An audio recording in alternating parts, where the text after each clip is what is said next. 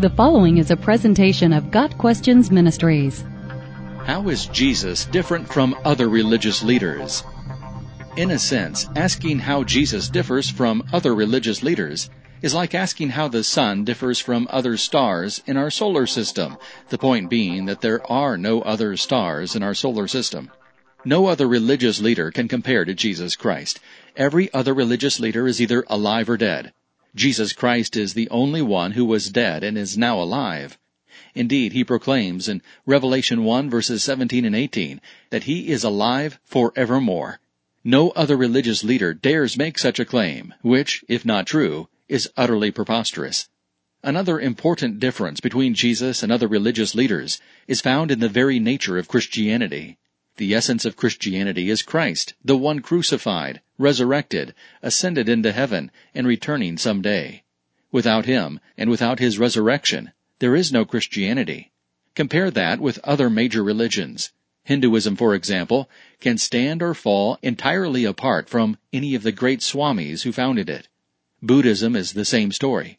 Even Islam is based upon the sayings and teachings of Muhammad, not upon the claim that he came back to life from the dead.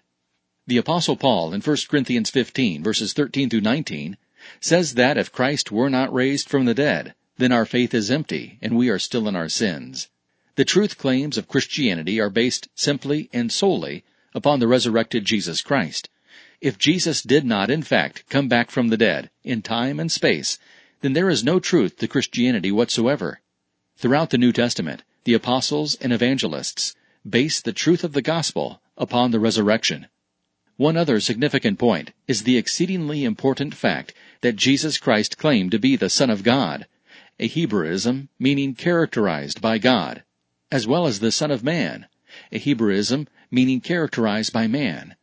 In many passages, he claims to be equal with the Father. To Jesus are ascribed all the prerogatives and attributes of deity. Yet he was also a man, born of a virgin.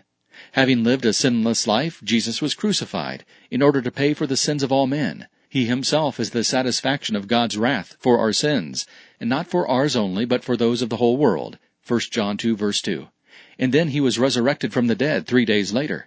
He is fully God and fully man, the Theanthropos, from the Greek for God, Theos, and man, Anthropos.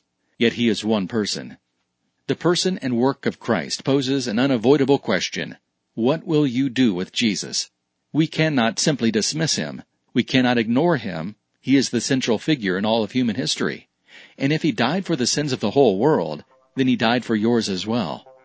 The Apostle Peter says, "There is salvation in no one else, for there is no other name under heaven that has been given among men by which we must be saved." Acts 4, verse 12. If we believe on the Lord Jesus Christ as our Savior from sin, we will be saved.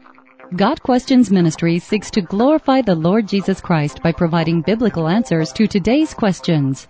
Online at GotQuestions.org.